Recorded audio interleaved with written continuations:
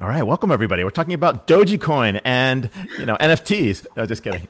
Actually, we're talking about famous divorces. No, for three. No, we'll pass on that. But welcome to Disrupt TV. It's been a very interesting week, and we're going to do some quick intros in the green room. We also want to thank our sponsors, Robots and Pencils, and IFS, who's joined us today for the next 3 months, and we're really excited to have their sponsorship. All right, so Nicole, where are you calling in from? What are we talking about today with you? Oh, good question, Ray. Well, the easy part is I'm joining you from fabulous Big Bear City, California, also known as my work from home hostage office set. As far as what we're going to be talking about today, well, I think that's entirely up to you and Vala, but I got a few things up my sleeve that have a little bit to do with kind of the future of work, but also how we think about things like digital products. Very, very cool. That's awesome. All right, Ben, where are we calling in from? What are we talking about today? Hi, Ray. I'm calling in from Cape Cod, Massachusetts. Falmouth, Cape Cod in Massachusetts. And I'm talking about this thing you can see over my shoulder here, maybe.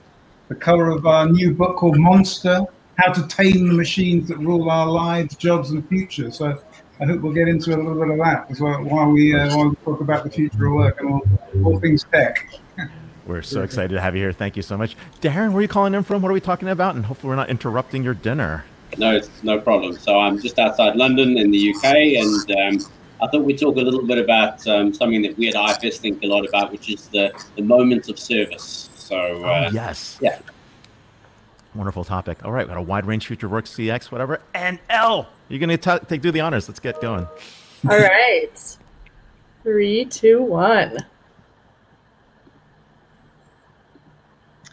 Hello and welcome. Thank you for joining us on Disrupt TV. My name is Vala Afshar. I'm the Chief Digital Evangelist at Salesforce and your co-host for the next hour. We welcome you to follow us on Twitter at Disrupt TV Show. Send Ray, myself, our distinguished guest, your questions live using hashtag Disrupt TV. It's my pleasure to introduce my co-host, Ray Wang. He's the founder and CEO of Constellation Research. He is the best-selling author of Disrupting Digital Business. And breaking news, in just a couple of months, his new book comes out, Everybody Wants to Rule the World. Ray is a regular television business and technology news contributor on Fox Business, Yahoo Finance, CNBC, Wall Street Journal, and Cheddar. He's a global sought-after keynote speaker, and in my humble opinion, one of the top futurists to follow on Twitter at RWANG0. Welcome, Ray Wang, to Disrupt TV. Hey, thanks a lot. I'm really excited to have my co-host and founder and friend, Vala Afshar. He's the Chief Digital Evangelist at Salesforce. He's also the author of The Pursuit of Social Business Excellence. Executives around the world pay attention to every one of his inspirational and insightful tweets. When he's not hosting or keynoting or leading events at Salesforce, you can find him on Business TV. You can find him in different outlets such as Bloomberg and posting meaningful insights at ZDNet. But it's not about us. It's always about our wonderful guests. Who do we have it to kick off today? Ray, we're honored to have an exceptional CEO as our first guest, Darren Roos, CEO of IFS.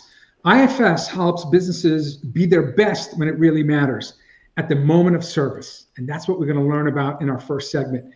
Darren's vision spearheaded the transformation of the company's internally through modernization and digital transformation, and externally with promise of delivering value to customers and putting them at the heart of the IFS business and product development strategy.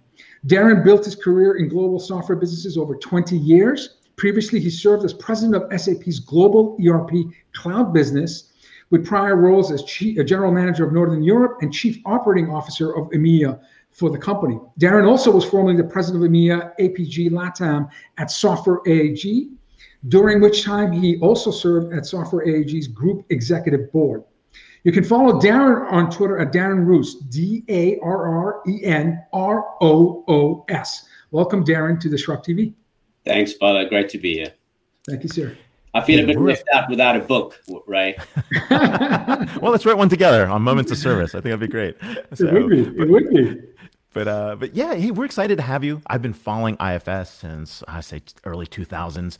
Definitely a very, very different company today. You guys have transformed a lot of areas. And you've got 10,000 customers, right? Talking about Carlsberg beer, Rolls-Royce, Panasonic. And so you got a good idea what's going on with transformation and new business models. But there's a big topic here that we've been talking about for some time. And I want you to go deeper on servitization. Why is this a big concept? And what is driving everybody to jump into servitization? Yeah, so look, I think the thing that's affecting most business people today is that, if you're the CEO of a business, you're looking at new ways to grow and differentiate your business. And what servitization brings is a really unique way to get closer to your customer, de-risk the risk of disintermediation. It's a model which clearly over time is more profitable, more sustainable. And I think another topic is that in many cases, when it comes to manufacturing servitization use cases, it's also less waste, which again fits in well with the topic of sustainability, which is so top of mind at the moment. We look at customers of ours like Rolls-Royce, really going from this model of manufacturing airplane engines to renting them by the hour or renting them. And that servitization model we see picking up more and more momentum for all of the reasons that I've just referenced. I've heard you, Darren, say in the past that customer satisfaction is the best indicator of long-term success, followed by, revenue stats and other business metrics. But customer satisfaction is something you personally deeply care about. There is validation of your belief in IFS valuing customer satisfaction. IFS is a Gartner Peer Insights Customers' Choice for Cloud ERP for product-centric enterprises. So you're living your mantra and your core beliefs. This notion of IFS moments of service positioning is clearly aimed at bringing customers to the forefront. But that's not alone. Companies need to think differently about their businesses. Can you talk about IFS moments of service and why you so deeply care about customer satisfaction and customer loyalty? Sure. I think when I go out and I chat to customers, especially C-level executives, one of the things that I talk to them about is have they thought about what that moment or multiple moments of service are? And what that is it's the moment when all of the things that you do in your business, how you manage your customers, your assets, and your people in order to create that inflection point, that moment of service, as we refer to it. And it's important because there isn't an industry today that isn't being disrupted. And many of today's business models in many industries have survived for decades, long before we had the internet or before we had cloud computing. And I think that what we're seeing is that these factors mean that the traditional barriers to entry don't exist anymore. The rules of the game have changed. So what really is happening now is that the C-suites are having to think about how they innovate for the new rules of the game, given the technology that's available today. And I think that that's particularly important. So what we really focus on is how do we help customers to focus on that moment of service and look at business models that create moments of service, which then creates a model which is more sustainable and profitable over time. And how much did the pandemic accelerate or heighten the sense of urgency in terms of moments of service becoming boardroom discussions, where now the CEO is collaborating with you? It's not just a chief information, chief digital, chief technology. Moment of service is now incredibly important in terms of the brand and the promise that companies make, especially during uncertain times, which for us has been over a year and a half now. Can you talk a little bit about the pandemic accelerating the need to understand the real value behind delivering at the moments of service? Yeah, so it's a great point, Vala. I think that we saw a number of trends accelerating with the pandemic. The one that is very relevant across every industry is obviously this uptake in cloud computing for all of the obvious reasons, people not being able to get into their own data centers anymore, or at least being aware of the fact that they might not be able to, and therefore taking advantage of cloud computing options. But I think that every industry, certainly every CEO that I've chatted to over the last 14, 15 months that this has been going on, is thinking very hard about the way that their business model has changed and could be challenged or disrupted in the context of the pandemic. And I think that, whether it's somebody who had a big factory and now the factory's not operating at full capacity, so they've got some kind of mind space to think about this, or whether it's someone whose business has just completely changed, like an airline. All of them are thinking about, I think if I take a step back from this, before COVID, a lot of people thought that their business and their industry was bulletproof. And COVID has introduced this reality that it's just not. Nobody is completely secure. And there have been people who have benefited from it, but even the industries and businesses that have benefited have still have a much more vivid realization that they could also not be secure if a different set of circumstances had prevailed. So, I think that's what's really forced this topic to the fore. Absolutely. This is a great point. And I think when you think about business transformation, there's definitely levers that you have to think about. Sometimes it's got to be consumable, right? It can't be too big of a project. And sometimes when it comes to an area like servitization and moments of service, what are those important levers? Because a lot of executives are still trying to figure out what's the right playbook, how to get started.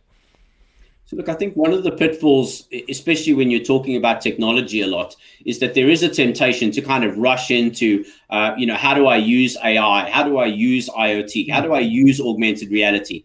And that absolutely is the wrong thing to be doing. We really advocate, when you think about those levers, as you put it, don't start with the technology. We're big advocates of understanding the moment of service. And we believe that that's, ubiquitously relevant, irrespective of the industry and the company. And what's key is, when does it happen? Is it when you deliver the product? Is it when your customer is ordering the product? What are your moments of service?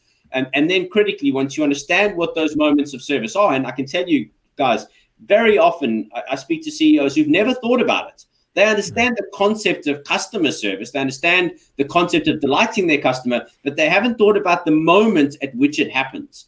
And once you understand the moment and you understand when it happens, then it's easier to get your head around what are the parts of the organization that you need in order to make it happen. Don't think in silos, put it end to end. And then you look at the technology. What are the digital skills and capabilities that the business needs in order to serve that customer? And don't underestimate the importance of really understanding what your customers are looking for. What is the outcome that they want? And critically, my last tip would be, don't be constrained by the conventional wisdom of the industry. Because if we look at, retail banking today, or if we look at the taxi industry, or, you can go on loads of different industries, the construction industry even, conventional wisdom is not going to get you to the top anymore.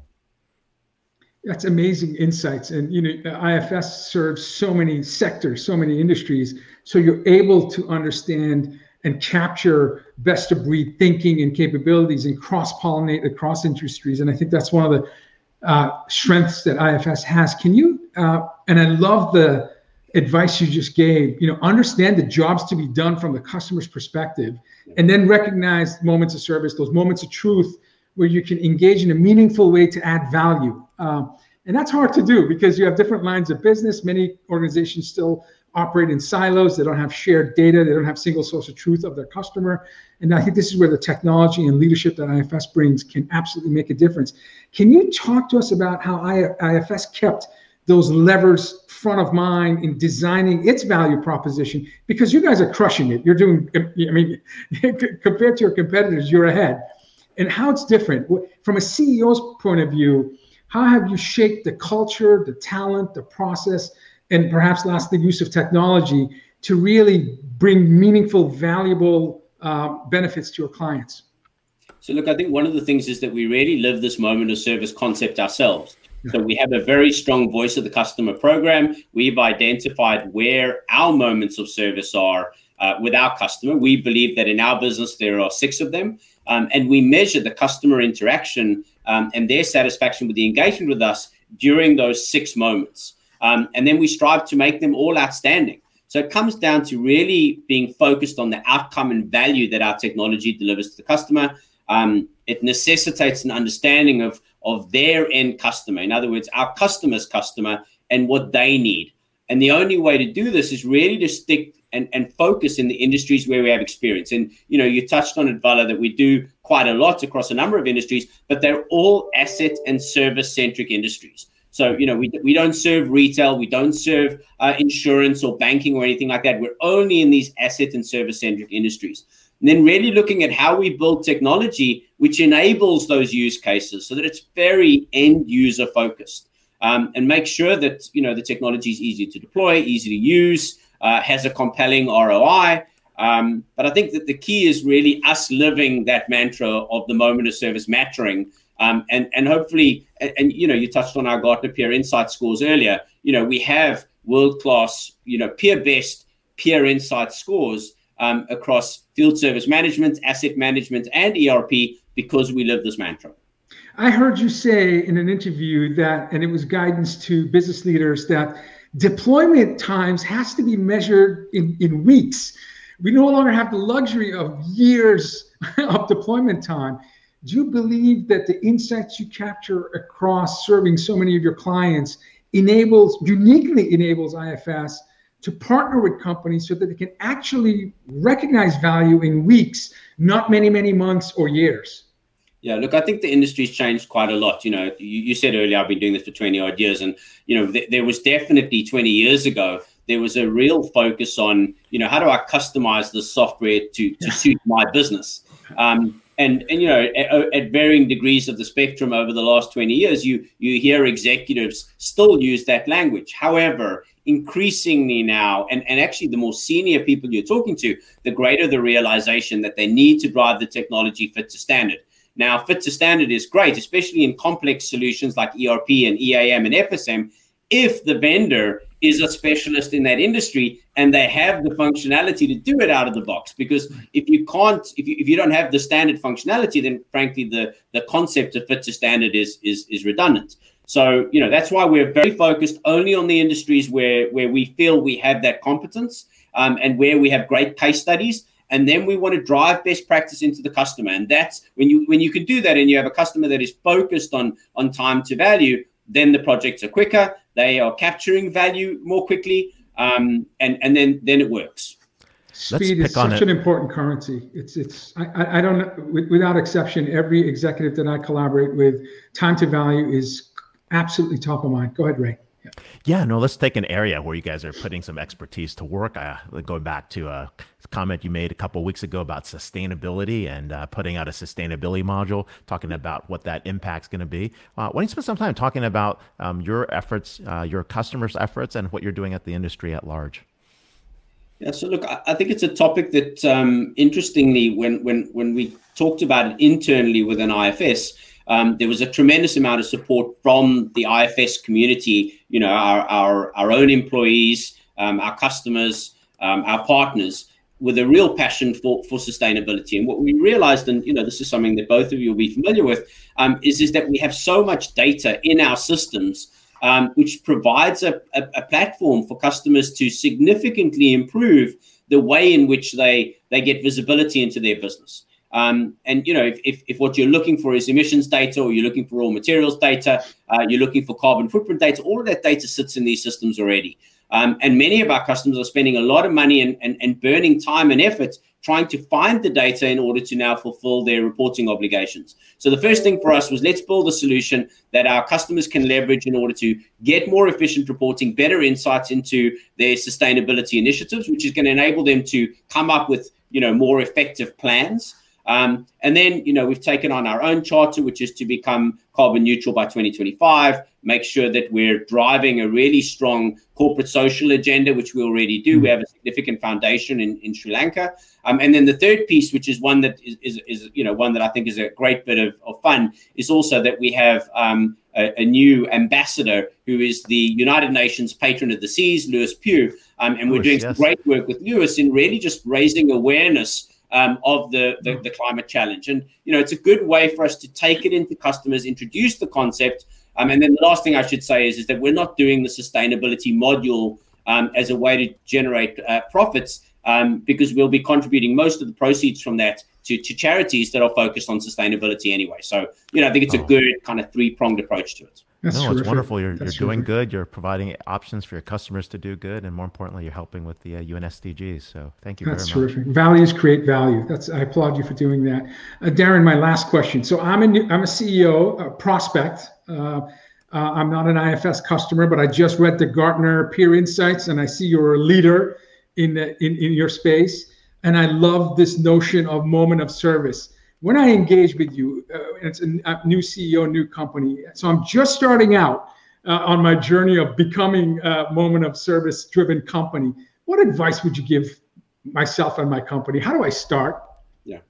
So one of the things that we do, and, you know, this is a lesson that I learned over the last kind of decade, is that we genuinely focus on not selling technology. It's not the approach that we take.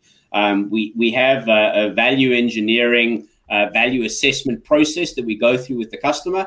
And really, if someone's interested, reach out to IFS. You can reach out to me on at Darren Lewis. And what we do is we go in and have a conversation with that customer about their moment of service, and we literally work back from there. So what is that moment of service? What are the parts of the organization that we need to help orchestrate in order to create that moment of service?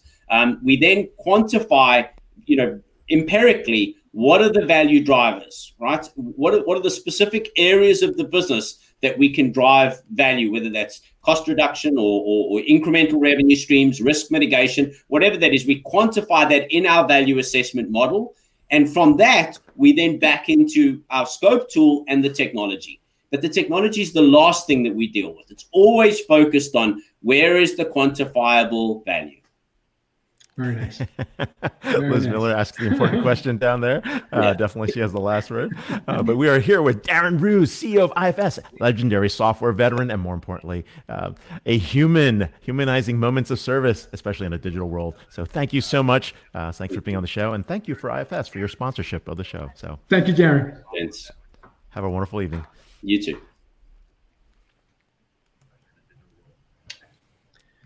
All right, that was awesome segment. Our next guest is Ben Pring, Vice President, Head of Thought Leadership, and Director of Cognizant Center for Future and Work, and author of Monster, a tough love letter to the machines that rule our jobs, lives, and future. Ben co-founded and leads the Center for the Future of Work at Cognizant, and he's a co-author of previous best-selling and award-winning books, What to Do When Machines Do Everything, and Code Halos, How the Digital Lives of People, Things, and Organizations Are Changing the Rules of Business. Ben sits on the advisory board of the Labor and Work-Life Program at Harvard Law School. Ben was the Bilderberg meeting participant. He was named as one of the 30 management thinkers to watch in 2020 by Thinkers 50.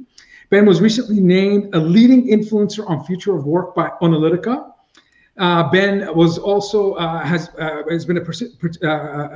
received the Gartner prestigious Thought Leadership Award. His work has been featured in Wall Street Journal, Financial Times, London Times, and many other major publications, including Forbes and Fortune. You can follow Ben on Twitter at Benjamin Pring, BenjaminPring. Welcome, Ben, to Disrupt TV. Thanks, Val. Thanks, Ray. Great to be with you guys. Great to have you here. We're excited to have you. We've had you at conferences. We've seen you speak. You've been all around the world. You're at Davos and other interesting spots. And you've been talking about technology for quite some time. And now you call technology a monster that we can't yet tame. Tell us a little bit more about why that's the case. And, why is this a monster, even though we might have created the monster? Yeah. No, well, we've been obviously writing about leading edge tech for a long time, as you guys have been talking about it for a long time. And, wrote about big data and wrote about AI. And when we were out promoting the last book, the one you mentioned, Val, What to Do When Machines Do Everything, we ran into this sort of strange situation where we were talking about, how AI was becoming a business tool. This is back in 2016, 2017. A lot of people then sort of still thought it was the kind of remit of science fiction and TV. But, we were pointing out it was real. It was going to become a differentiating business tool for people. But what we ran into in those discussions in, conferences all around the world back in the days when we could travel and in boardrooms was that people were really kind of anxious about the role of technology in separating winners from losers, in separating, the kids who are going to thrive and the kids who are going to struggle. Many times we'd be talking to a CEO and you could tell he was thinking about this in the context of his kids, how are his kids going to do in the future?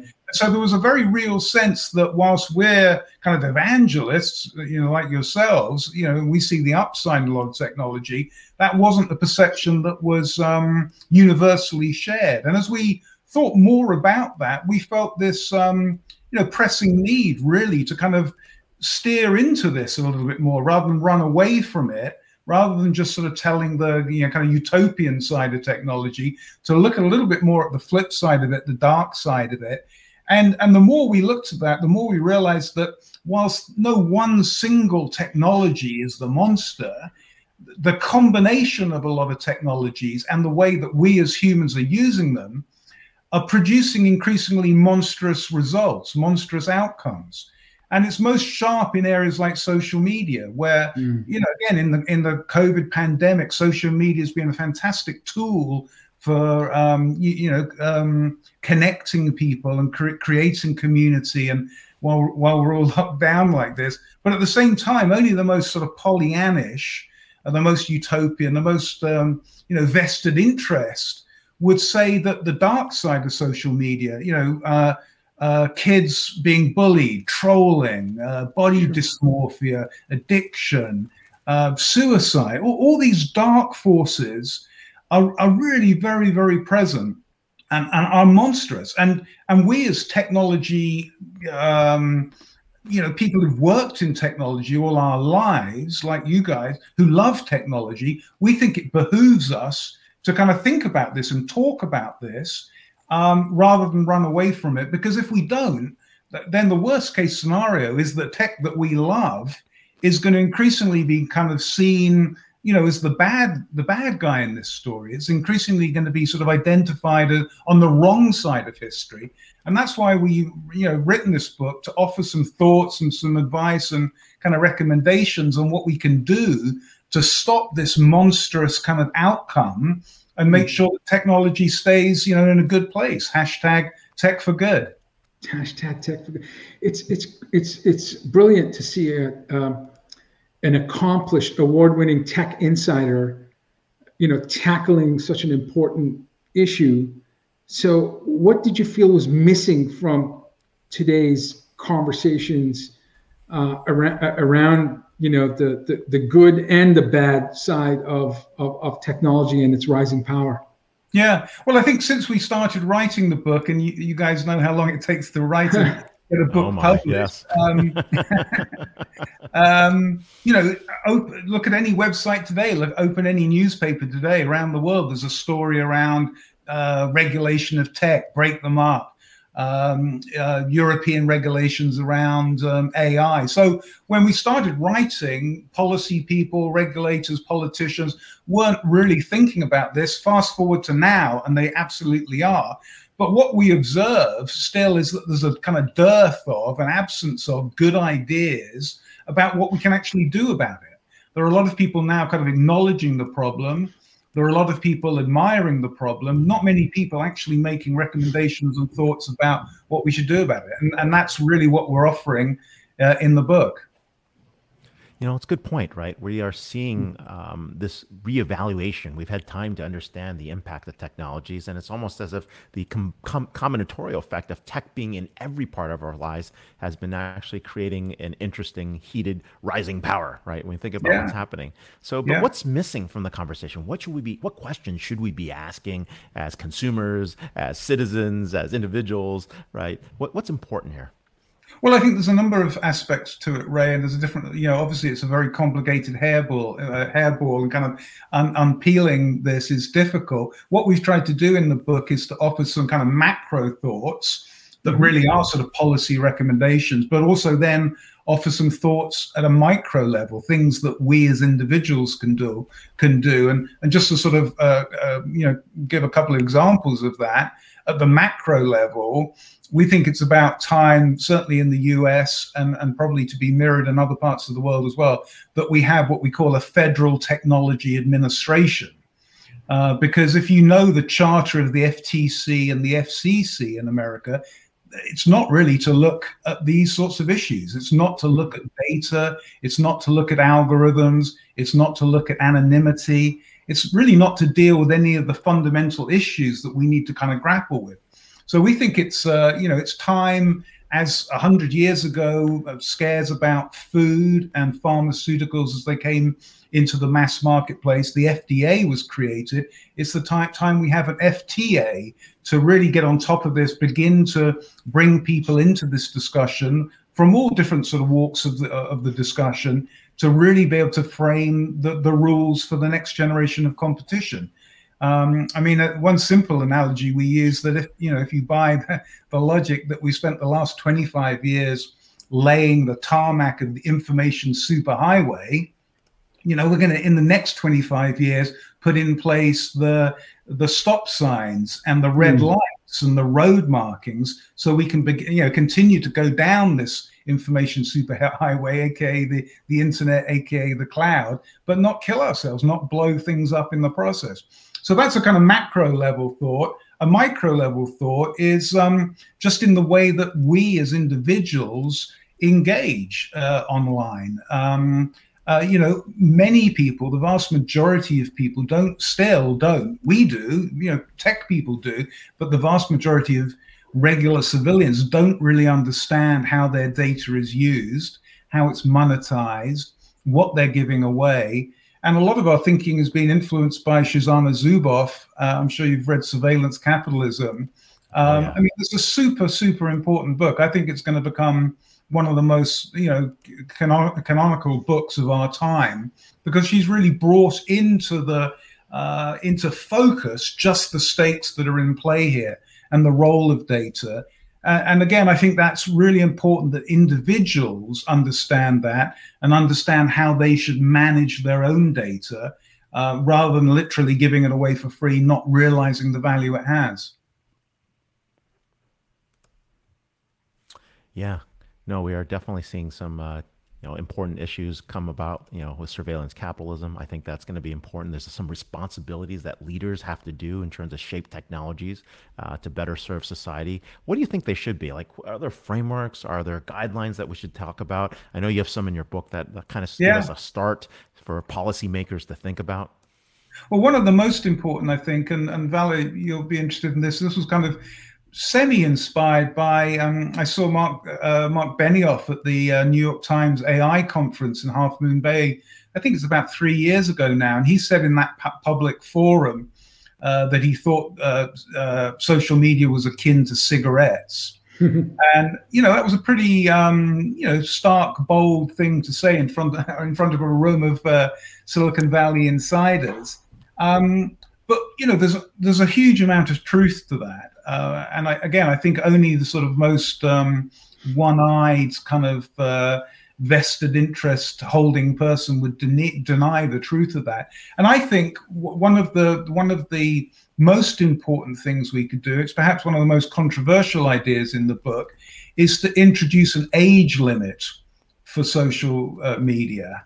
If you think about it, we don't allow 13, 14, 15-year-olds to drive a car, get married, drink, join the army, vote, buy a firearm. But we put these incredibly powerful technologies in the hands of kids and let them go crazy. And then we stand back in amazement that things have gone crazy. What could go wrong? What could go wrong?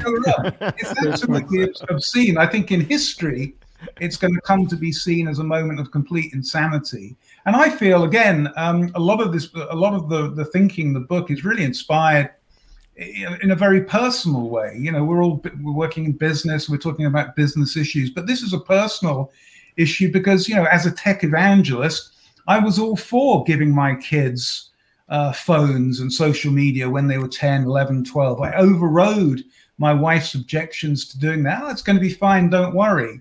And I feel like people like us have used our kids almost as guinea pigs in a grand experiment that's played using their minds. And I think that's a huge problem. And I think there's all sorts of evidence you can see in the world, the real world today, in how wrong that's gone. So I think we need to try to begin to wrench back control of this by saying there should be an age limit. You should be 17. I mean, we can debate whether it's 16, 17, 18. But 13-year-olds, 14-year-olds are too young to be on these platforms, using these tools, being played with as guinea pigs. And I think we need to educate kids like we educate them, to take a driving test.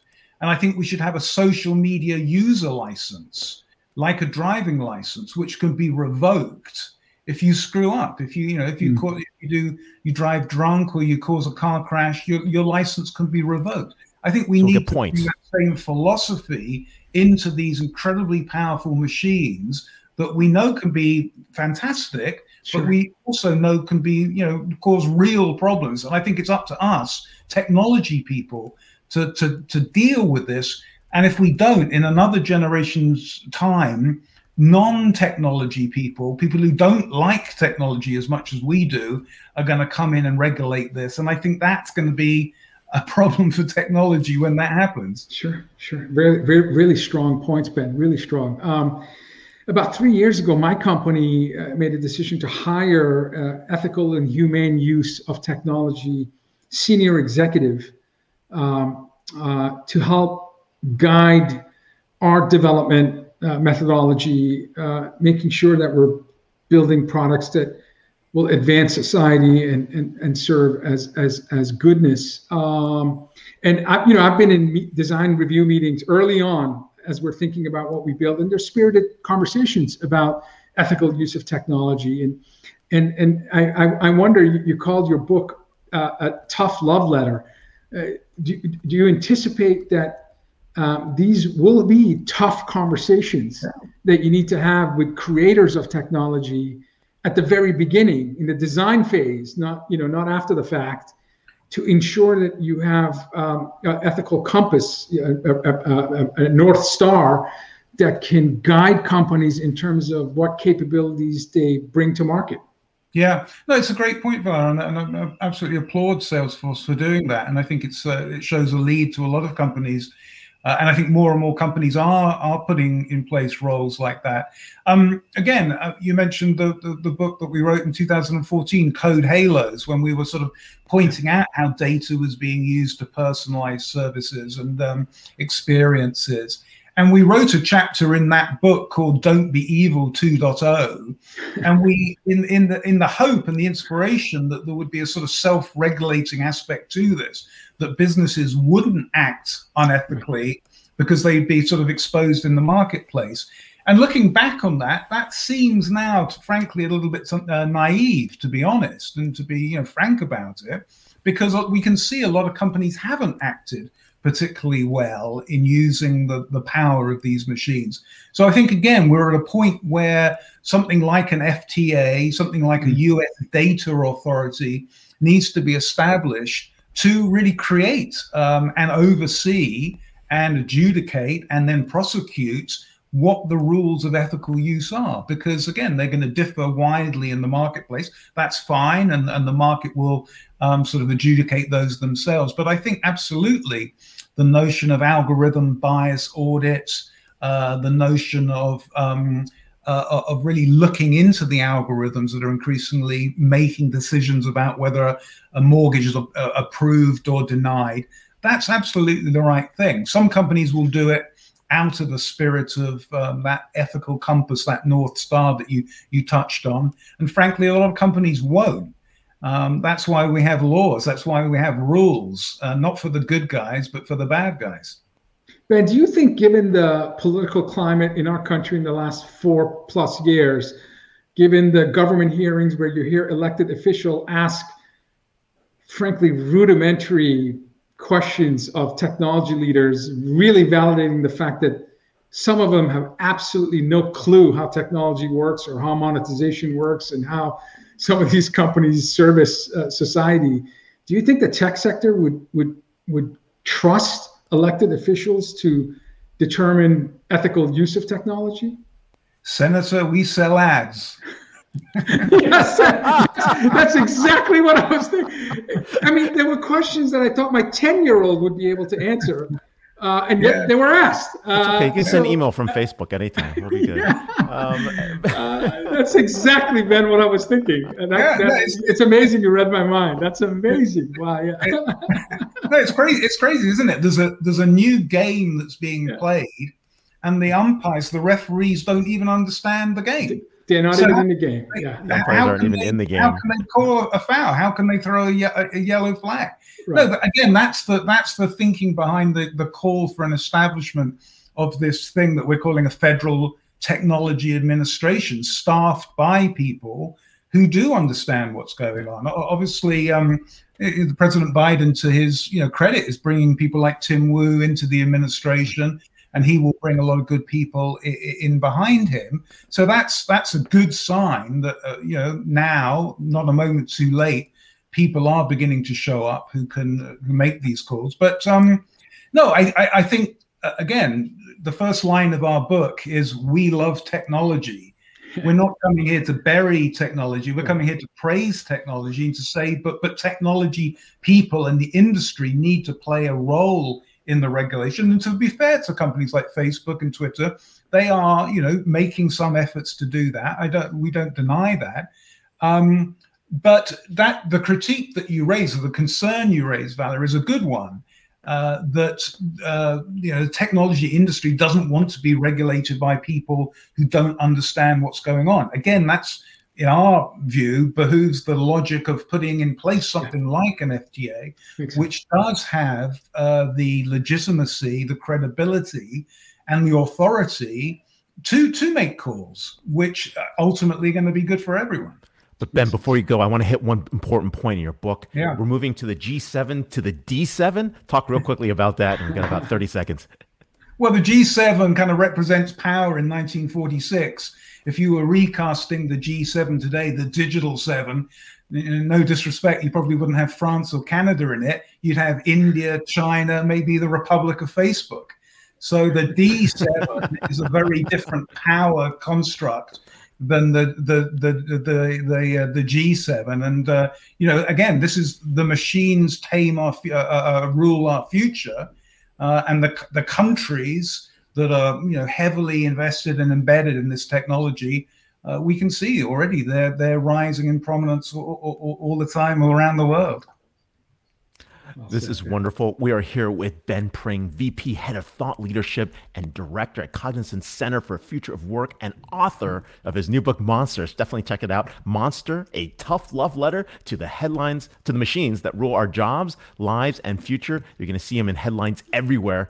Follow Benjamin Pring on Twitter, and you'll get a shot of what's caught, what's not, and more importantly, how our future of work and lives are being impacted by machines. So thanks a lot for being on the show, Benjamin.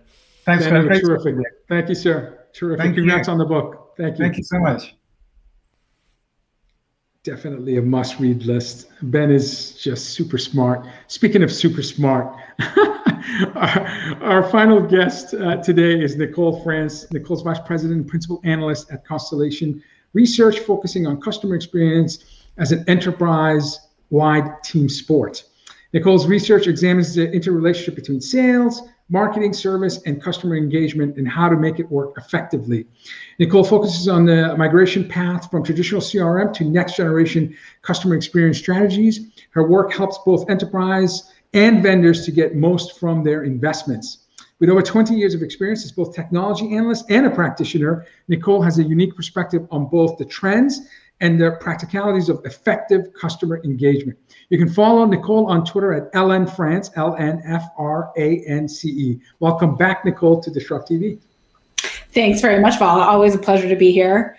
And I just have to say, it's a pleasure, and a humorous one at that, to be following Ben Pring, who is a former colleague of mine. As we were discussing earlier, we used to share a cubicle area back in the day in Gartner's EMEA headquarters in Egham.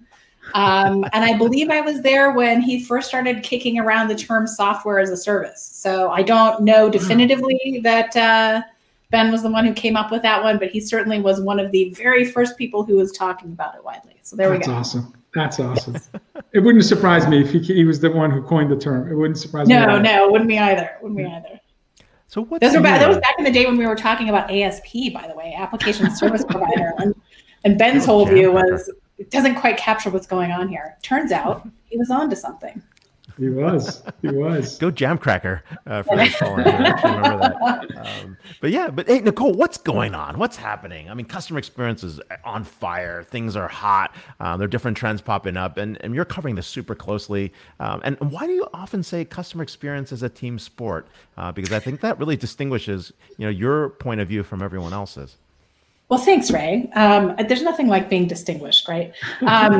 Well, I'll tell you, I think part of the challenge that I see is that customer experience really is a philosophy. It's an objective. It's an organizing principle. And I think all too often the term itself gets pigeonholed either as a different fancy way of talking about customer service or as some kind of tool set. And it's really neither of those things. Customer experience is essentially the idea that as a business, you are defining all of the things that you're trying to do in your customer interactions with a very clear understanding of what that looks and feels like, how it's perceived from the customer's perception, and how that builds into long-term durable customer relationships. Because, let's face it, if you are not in a company that is fairly new and is in high growth mode, and even then, I think it's probably debatable, just about every company does pretty much 80% of its revenue or thereabouts with existing customers. So really this whole customer experience thing is about recognizing that the way that you succeed as a business is by finding a good mutual alignment of interests with your customers. And yes, that's reflected in commercial transactions, but it's often about a whole lot more that goes around those commercial transactions. And it's creating that win-win relationship between you as a business and your customers. It makes a lot of sense. Absolutely. You recently wrote a big idea report on digital optimization. And in the report, you said digital business and experience economy is dominating much of today's discussions on how to build and maintain a successful company. But then you said, yet the understanding of digital business often seems to limit to engagement through digital channels, a tiny slice of what digital optimization would encompass. You also said customer experience is too frequently viewed as an exercise in empathy rather than ways to drive results and mutual benefits to buyers and sellers. So you made very powerful statements about lack of understanding of what really digital means and how to optimize, and tangible benefits of customer experience beyond just being nice. and I'm paraphrasing. Obviously, empathy is important. No, you're right. You're right on the money. You're right on the money, Vala, because I think. Yeah. So you talked about these mental models that successful businesses need to have in their operation centers in order to develop and manage new digital products and service offerings. Can you talk about this big idea report that I think, frankly, every CXO should have on their desk? I love that. The kickback check is in the mail, Vala, as usual. And I'll say that, this is something that Liz Miller and I worked on together, and was not only a very fun collaboration, but a very thought-provoking one along the way. To your point about customer experience, or the point you raised about customer experience being about empathy, I think part of the problem is it's kind of viewed as like the warm fuzzy that doesn't really have any tangible business benefits, and that's a mistake. And digital channels and digital operations kind of being where the focus has been so far, I think part of that is a natural and necessary evolution of our understanding as people and as businesses of what these technologies are capable of and how we need to use and manage them. So, we did have to get to grips. I mean, remember back in the early 2000s when it was e-commerce that was all the rage, and even after the dot bust, we finally figured out what really was important and durable about that. And we've been on a continuous evolution just around commerce for the last 20 years along those lines. Right? And it's white hot now. I mean, I know. Headless commerce, composable commerce, microservices. I'm reading more about e-commerce now than I did ever before. And you're right, it's 20 years plus. Exactly. I mean, we've all been looking at this stuff for a long time. None of us have the gray hair to show it, but still. Exactly. But and then we've added social media into the mix. We've added these different ways of communicating, and we've tended to look at either a channel-based view of how we communicate and interact with customers and how we drive customers to buy stuff from us. I know, Liz, isn't it amazing? Somebody reads us. Of course I do. How could that even be in a debate? Come on. Absolutely. And then on the other side, was my go-to place way before Disrupt TV. I just need our viewers to know that. Anyway, go ahead. Sorry. People still read. People still read. That's all I'm going to say. And then on the other side, a lot of the talk of digital transformation has really been, okay, so great, you've got this awesome front end. You can sell stuff online. You can interact with customers through these different digital channels, probably not in an integrated or seamless way yet, but maybe we're inching toward that. So now what are you doing with the rest of the business? Because if you aren't also digitizing all of these processes, getting rid of paper is still a big deal in areas like field service, for example. Still, it's 2021, people. But you've got to digitize this stuff, and that gives you both the ability to automate processes. It also gives you tremendous insight into what's happening operationally. So now, when we start talking about digital products, it's time to put all these pieces together in a meaningful way. So if you think about it, if you are a fast food company selling hamburgers, you put a lot of time and effort and investment into what goes on your menu. You know, what's the next new hamburger that you're going to put out? What are the ingredients that go into it? How do you test that and see if customers like it? Do you make it a special? Do you make it a permanent part of the menu? You know, these are things that businesses are very comfortable with, because this is the kind of product management that we're used to doing, that feels comfortable. We've got the muscles in place. We've got the process to exercise that well. Well, what happens when you now release an app that helps you to make sure customers can order those hamburgers from the app? And then you have to consider that it's not just, that they're doing this from home on a website. Where are they, right? Are they going to pick it up? Are you going to take it to them? I mean, what becomes really interesting is whether you're selling something that is a traditional, more tangible kind of product. If you're selling something like entertainment, think of all the streaming media services, they are very much invested in the product, which is the content. What is the entertainment that they're selling? And in software, we know this extremely well. The product is digital, right? If you're in SaaS software, this is what you're doing. This is what you're building. We have all the constructs for doing that. But the fact of the matter is, in any of those businesses, there's also a type of digital product that is increasingly the means through which we not only communicate effectively with customers, but the way that they actually buy from us as well. Yeah. And they're very critical sources of signals and insights, but actually they're products in and of themselves. They're evolving and changing. And so part of what Liz and I are trying to say in this digital optimization piece is that we really need to grant equal status and credit, no matter what kind of business we're in, to the way we manage those digital products as the way we do the things we're actually selling. Because those digital products are actually a crucial means of selling whatever it is that we do monetize. Absolutely. Ray, I just want to follow up, because before that big idea report, you had also written about how transforming field service when the field has changed. And in that report, you said there was a massive shift to digital commerce and remote and touchless interactions. And you said COVID pandemic had heightened the importance of customer service and field service.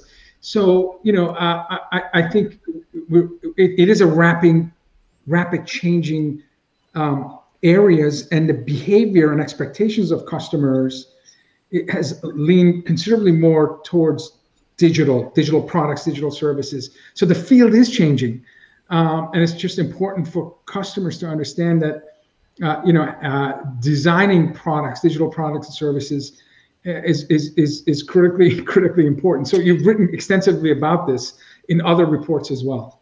Yeah, well, and it's interesting because it picks up a little bit on both of the previous conversations that you guys have had today as well. Serviceability, right? I mean, part of this is, and what to me is where we really hit the sweet spot in this, is where we're using all of these digital tools and channels to do stuff that actually feels very human, that feels very personal. And when you get the service aspect right, it doesn't feel mechanistic. It doesn't feel like you're talking to a machine, even if a bot is helping you get quickly to a very perfunctory answer that you need to a fairly straightforward question.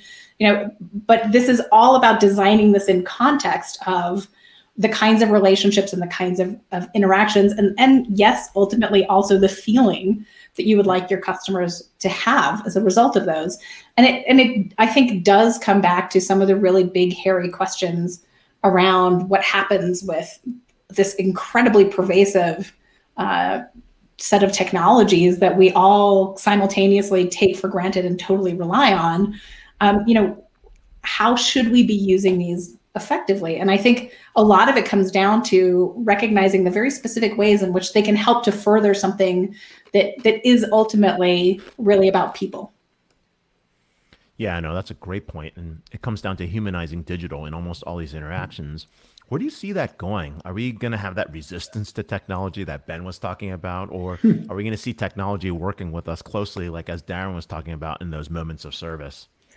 Yeah, it's a great question. I mean, I think it's going to be both at the same time. It inevitably is, and it always is. I mean, let's go back to Henry David Thoreau's Walden. I mean, where he's talking about escaping technology and escaping the high-tech demands of the Industrial Revolution to go and sit by a pond and contemplate, and take his books and nothing else with him. So I think we're still very much in that kind of reflection in the 21st century as well. It is important to unplug. We probably don't do it enough. And especially after the last year, I mean, I think we've all had these conversations about how different our daily lives are because we don't have the travel. We don't have the work travel. We're not necessarily out as much as we would have been in our personal lives. And your day is basically railroaded from one video conference call to another. A whole lot of the time, you have to carve out space to do anything that isn't one of those things. This stuff will take over if you let it. So I think there's definitely that kind of exhaustion and resistance and the need to recognize that we do have to unplug, we do have to take a step back. But at the same time, where this stuff is getting really compelling is where it's very, very easy to use. It serves a very well-defined need. And I think this is particularly true of artificial intelligence. And it does so in a way that's very uninvasive or non-invasive. And those are the kinds of things that I think we will absolutely see more and more of. And I see it happening certainly in the customer service side, where it's everything from, giving information prompts to an agent about, what the customer issue or question is. And here's probably the right stuff to help answer that question quickly. Or even, hey, is this what you're trying to say? I mean, like a glorified version of predictive text that we all use typically in our mobile phones, right? These kinds of things that really help. It's the same in sales as well. And I think we're finding it in very many areas where what's happening is actually fairly specific and fairly limited, still helpful, but it's not like we're being beaten over the head by the AI stick. And I think that's actually probably the right way to go. The AI stick will be automated, just so you know. But hey, your Thoreau quote. It's a little mechanical monkey, right?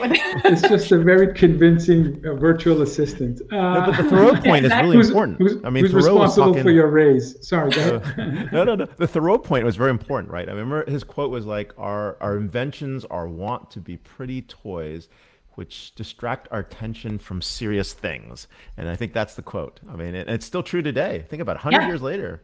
I mean, he called it. So, well, it's funny. I used to have a boss at Gartner actually, who used to say that his travel time was his time to think. He's like, I don't do anything on the plane. And I for a long time was a vehement opponent of Wi-Fi on aircraft for particularly that reason. I've since changed my mind a little bit, but it's true. I mean, that time of forced contemplation is actually pretty big. So yeah, I mean, Ray, I know that's how you used to get like 75% of your work done. So yeah. I can't get any work done. I'm stuck on video calls. There's no pause with Ray. He's always ran out of Botox. What's going on? Yeah, exactly. When I think of your advice, you and Liz, in terms of digital optimization, I feel like in order to achieve optimization, you need to also achieve alignment. And in order to achieve alignment, there has to be consistent understanding of terminology. And you had written a post where you advised business leaders when it comes to customer data, because you found a persistent problem in terms of how people were describing data, and it was misuse of terms, first party, second party, third party data.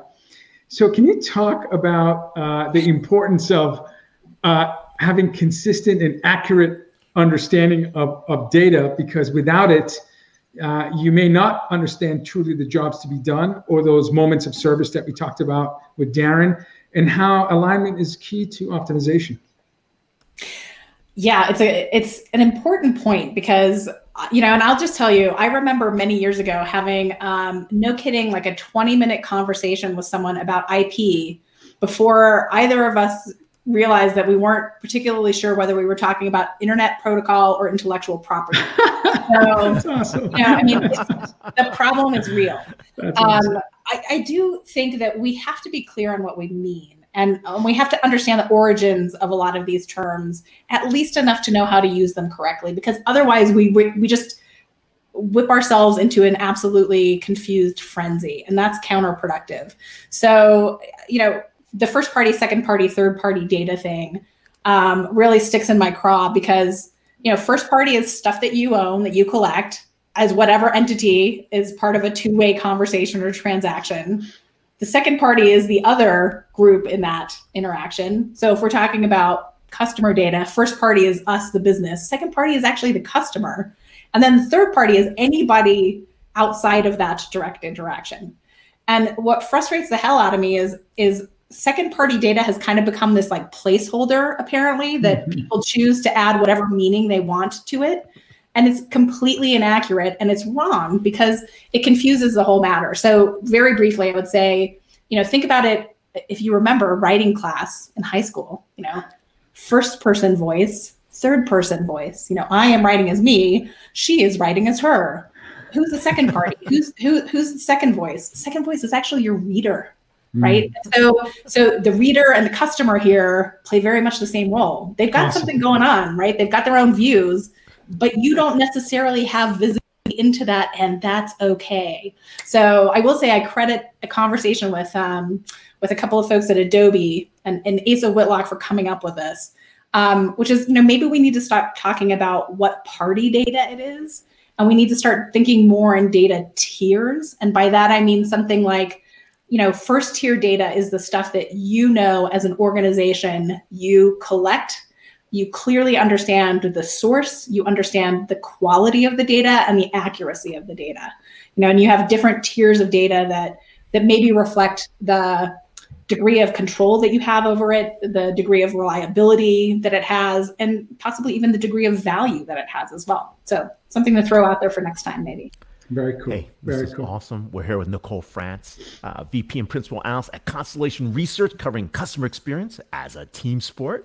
And more importantly, you can follow her on Twitter at LNFrance for insightful thoughts. And of course, her webinars, videos, and speeches. And of course, she's a CRM player. So we'll see that CRM player. And read her reports. Read her reports. Read her reports. Thank you, Nicole. You're terrific. Thanks, Nicole. Thank you both. Happy Friday. You've got some smart people on your team, Ray. Just remarkable people. Kudos. I can't complain. I know you get a little bit of credit for recruiting and retaining these folks. Really, really smart. And yeah, I often peruse the Constellation site for wisdom. Okay, well, that was episode 235. Next week is episode 236. We're inching our way towards 800 interviews that Ray and I have done. So it will happen this calendar year. So that's a pretty awesome milestone, in my humble opinion. Viraj Padawadan, Vice President, Academic Digital Learning at Thomas Jefferson University. We have Angela Blanchard, Senior Fellow, Watson Institute at Brown University. Yep. And Walter Otto, Chief Digital and Innovation Officer at Deloitte Africa and faculty member of the Singularity University, South Africa. So we have practitioner, academic, big brains next week. I'm going to have a hearty lunch and breakfast to prep for next week. Ray, your closing remarks on a CEO of an exceptional company, IFS, that's absolutely delighting their stakeholders at moments of service. And Ben, who's a futurist and really one of the top future of work visionaries, best-selling authors that you and I know. And of course, Nicole, who always comes and hits a grand slam as an absolute experienced practitioner and futurist and expert.